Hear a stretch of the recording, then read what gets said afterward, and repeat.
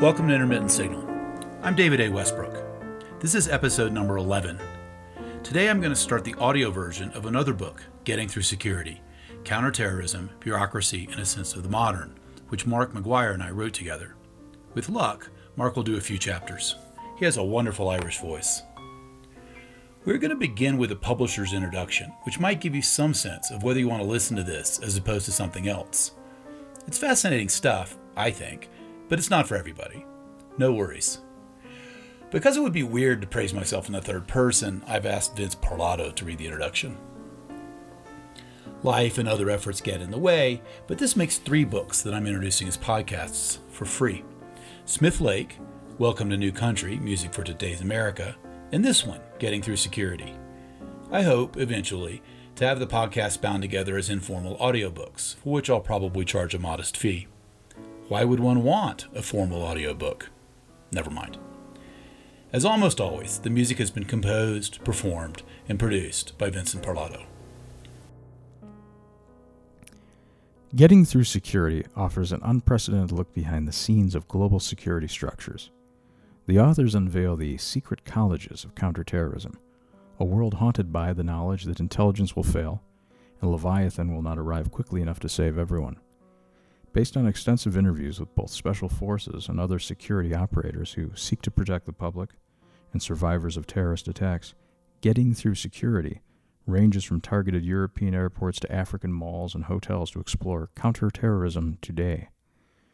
Maguire and Westbrook reflect on what these practices mean for the bureaucratic state and its violence, and offer suggestions for the perennial challenge to secure not just modern life, but humane politics. Mark Maguire has long had extraordinary access to a series of counterterrorism programs. He trained with covert behavior detection units and attended secret meetings of international special forces.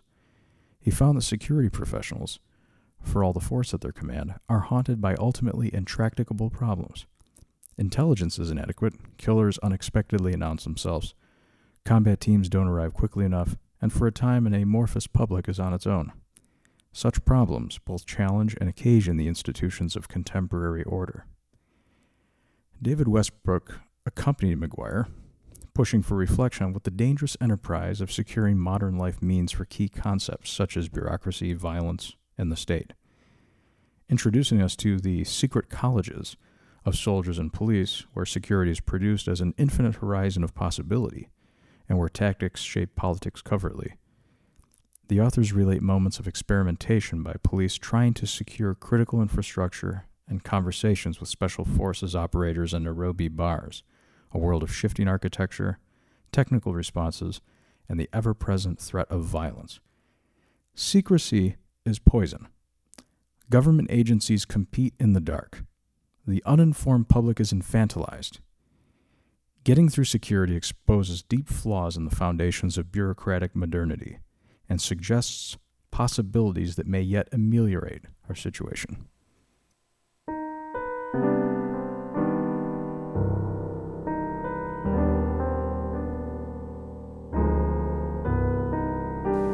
Prologue. March 22, 2016, Brussels Airport, Zaventem, and Malbeek Metro Station, Central Brussels.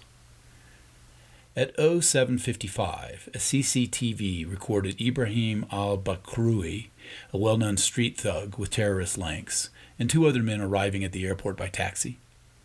The men placed their luggage on trolleys and entered the terminal building. 3 abreast, they pushed their trolleys through the departure hall. A senior security officer passed between them, would later recall half-registering something odd, but continued toward his office nonetheless. Perhaps it was nothing. Momentary experience quickly becomes memory, and memory is a trickster. At 07:58, al-Bakraoui stopped at the Delta Airlines check-in area, shouted something, and detonated his nail bomb. People fled in all directions. Some were lucky and escaped. Others were not so lucky. Najim Lakhroui, a failed electrical engineering student, a foreign fighter, and, for several years, a Brussels airport worker, was a few dozen yards away.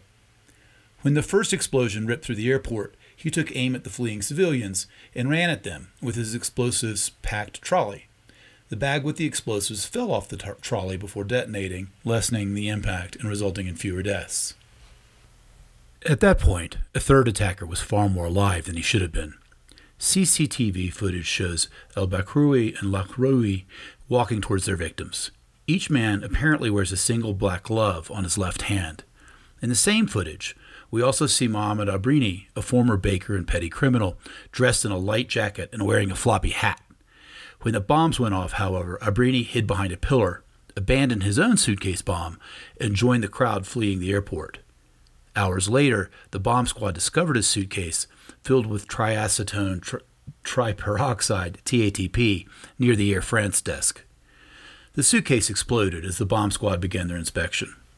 Abrini became a suspect at large in the capital of Europe. For days, Europe lived in fear of the mysterious l'homme au chapeau, the man with the hat. As the attack unfolded at Zaventem Airport, confusion prevailed throughout the region. The mobile phone network went down. The emergency system was unusable. Security officials scrambled to establish command and control. An email ordering the closure of the metro system was sent, but never read. Meanwhile, Ibrahim al-Bakraoui's younger brother Khalid, who had an extensive criminal record, walked through central Brussels wearing a backpack. He made his way down into the Malbec metro station, just a 10-minute stroll from the headquarters of the European Commission and the European Parliament building. At 9/11, he detonated his own nail bomb. In all, 33 civilians and 3 suicide bombers died, and over 300 people were injured, many dozens seriously. There was supposed to be yet another suicide attack, but Swedish national Osama Karim changed his mind at the last minute. In 2005, when he was just 11 years old, Karim participated in a documentary film celebrating successful integration activities. 10 years later, he sent a relative a photograph in which he posed in front of an ISIS flag in Syria brandishing an AK-47. He had, clearly, taken a different path. But in many ways, Karim did not matter. The terrorist attack on 22 March brought a halt to the center of Europe. Bureaucrats were locked into their offices and hotels, unable to use the telephone network, and even if they did venture out, all public transport, trains, and flights had stopped. The still CCTV image of al-Bakraoui, Lakhroui, and Abrini with his floppy hat circulated. Where was l'homme au chapeau? And why were the other two wearing only one left-hand glove? Later, it was discovered that the CCTV image was misleading. Poor pixelation and shadowing gave the illusion of gloves. But the battle over truth was fought on many levels. Hashtags appeared like mushrooms after the rain. Questions were asked about prison sentences, homegrown radicalism, and racism. Brussels was clearly more vulnerable than people had presumed. Technical and political matters collided in the airport. Analysts demanded that security be pushed out into landside, far from the terminal. There was also a desire to reopen the airport as soon as possible to show strength and resolve, but the airport police went on strike, insisting that security could not be guaranteed. Those concerned with security often sound a rather abstract warning to be specified by context. It, a coordinated terrorist attack, could happen here, in Brussels. In fact, it did happen here. Dozens of people killed with nails in the sometimes ostentatiously peaceful capital of Europe. Not just the continent, but the European project, which so many people believe to be a crowning achievement of modern politics. Nail bombs, in contrast, must be pre-modern somehow. Even in Brussels, however, such attacks were hardly unimagined. On the contrary, by the end of 2015, European security services were on high alert, anticipating what might be next, and in that simple-minded sense, too, modern.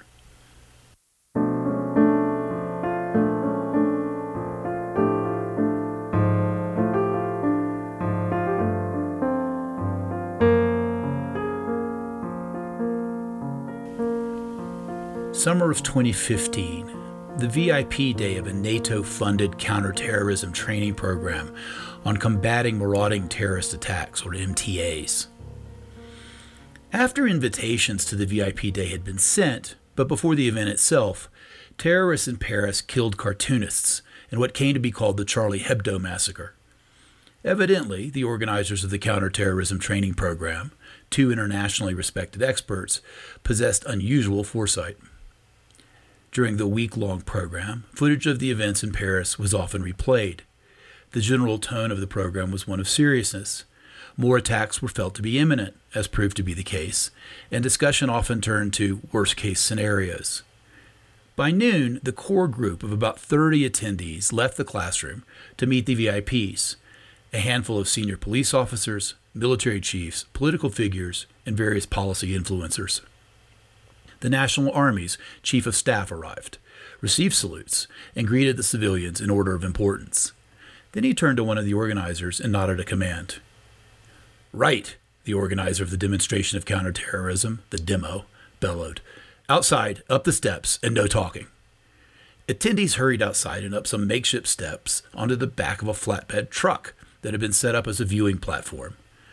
Before them lay an urban scene, several brick buildings along a pedestrian street, with a confectionery shop and a gasoline filling station.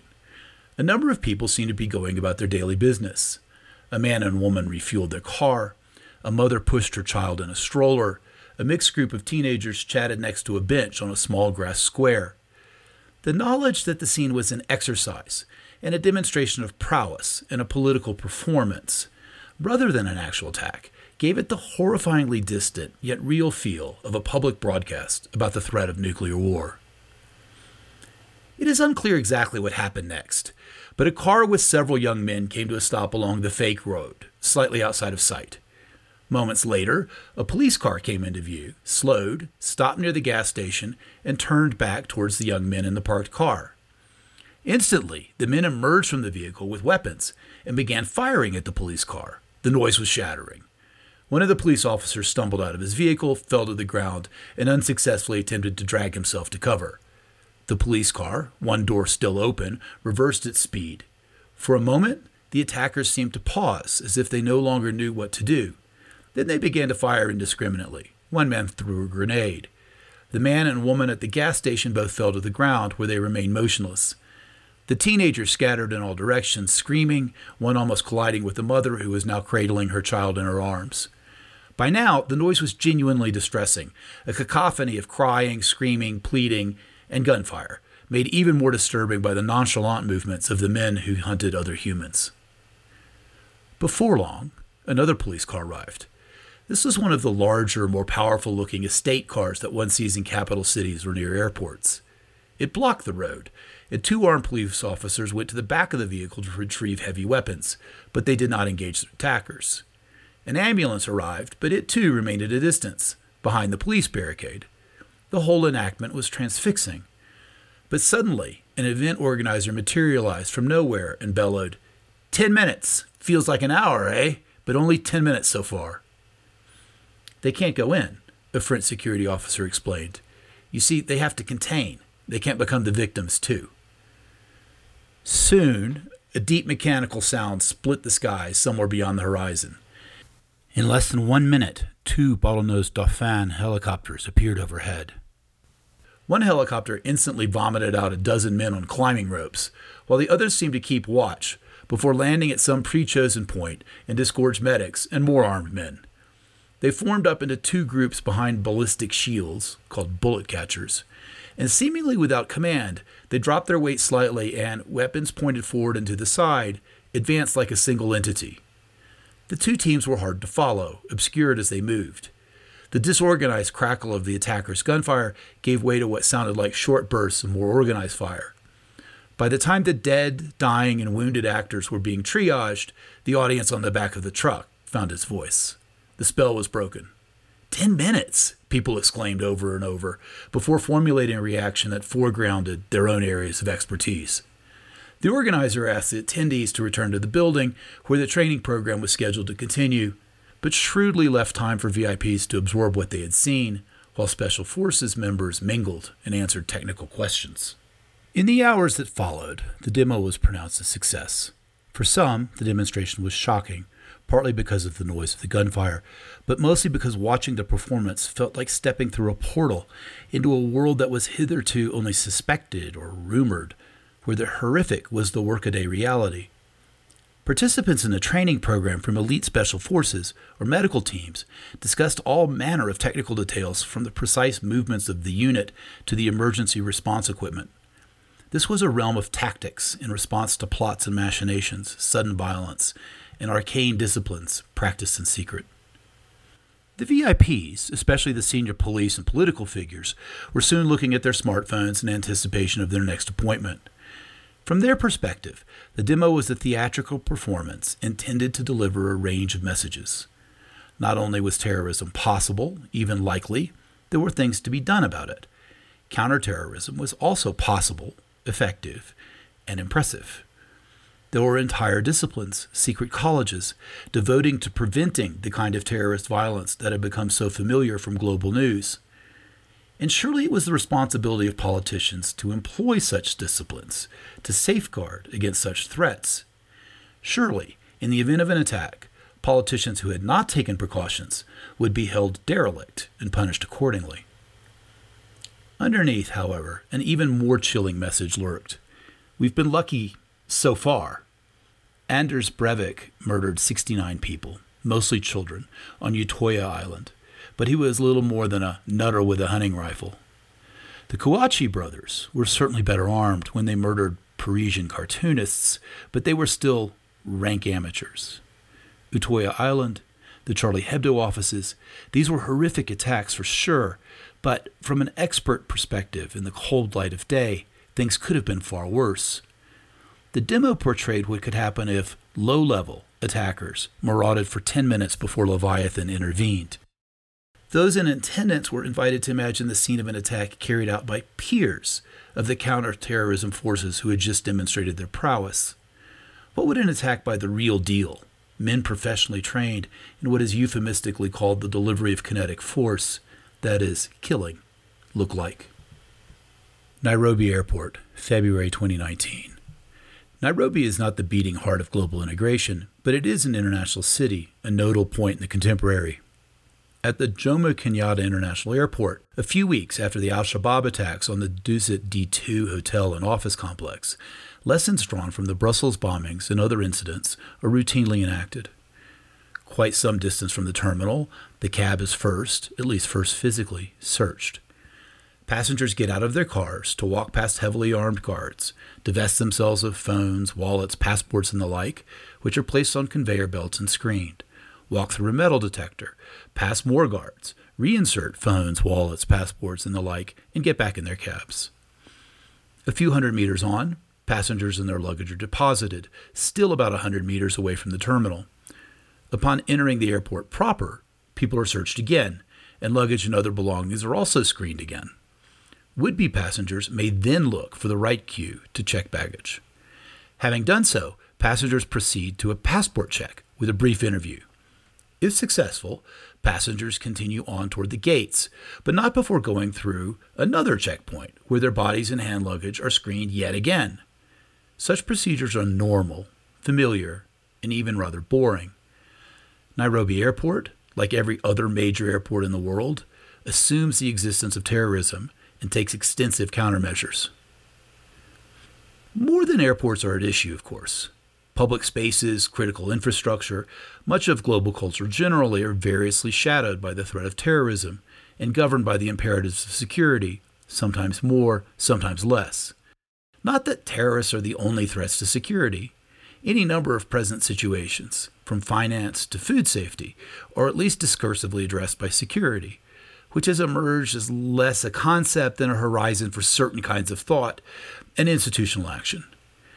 The immediate topic of this book, the violence of terrorism and counterterrorism, is extreme, dramatic, and worth careful consideration, but concerns for security of all sorts suffuse the contemporary moment. We ask, what does modern mean under these circumstances, and what might we do to help?